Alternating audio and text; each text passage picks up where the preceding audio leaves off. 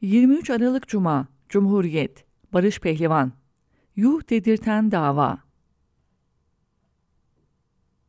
Cumhurbaşkanı çıkar, bu teröristin Türkiye'ye deport edilmesi bizler için büyük önem arz ediyor der.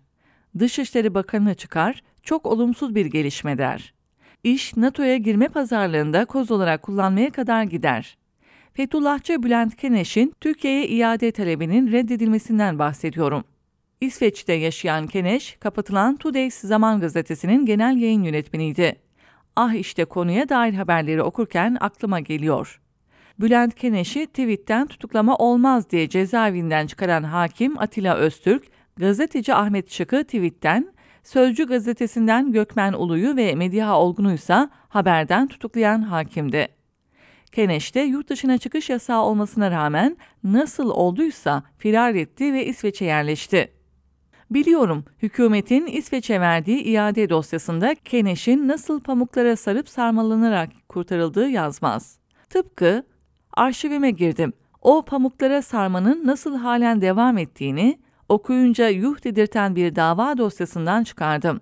Buyurun cenaze namazına. Tarih 10 Mart 2013, yer Ankara. Mehmet Ali Ede, Zaman gazetesini abonelerine dağıtmakla görevliydi.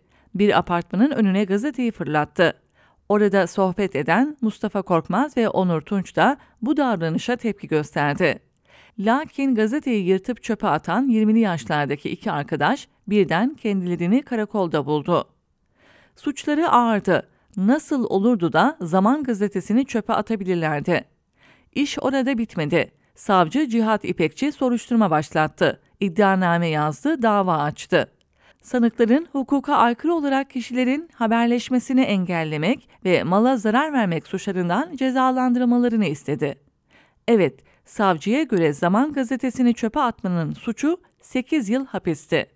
Jet bir biçimde 1 yıl içinde karar verildi. Ankara 16. Asliye Ceza Mahkemesi Hakimi Dündar Özdemir, iki sanığın da basılmış eserleri engelleme, tahrip ve bozma suçunu işlediğine hükmetti.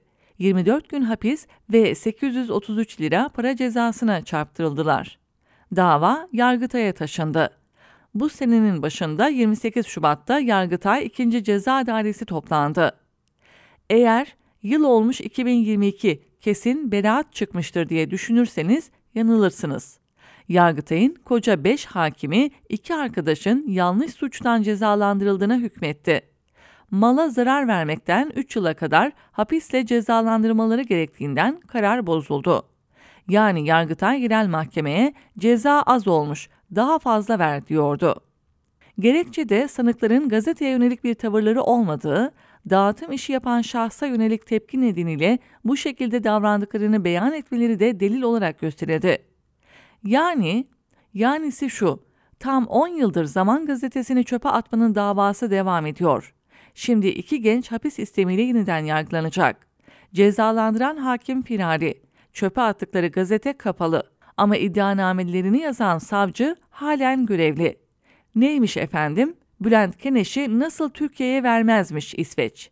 Neymiş efendim? FETÖ'yle mücadeleymiş. Neymiş efendim? Burası bir hukuk devletiymiş.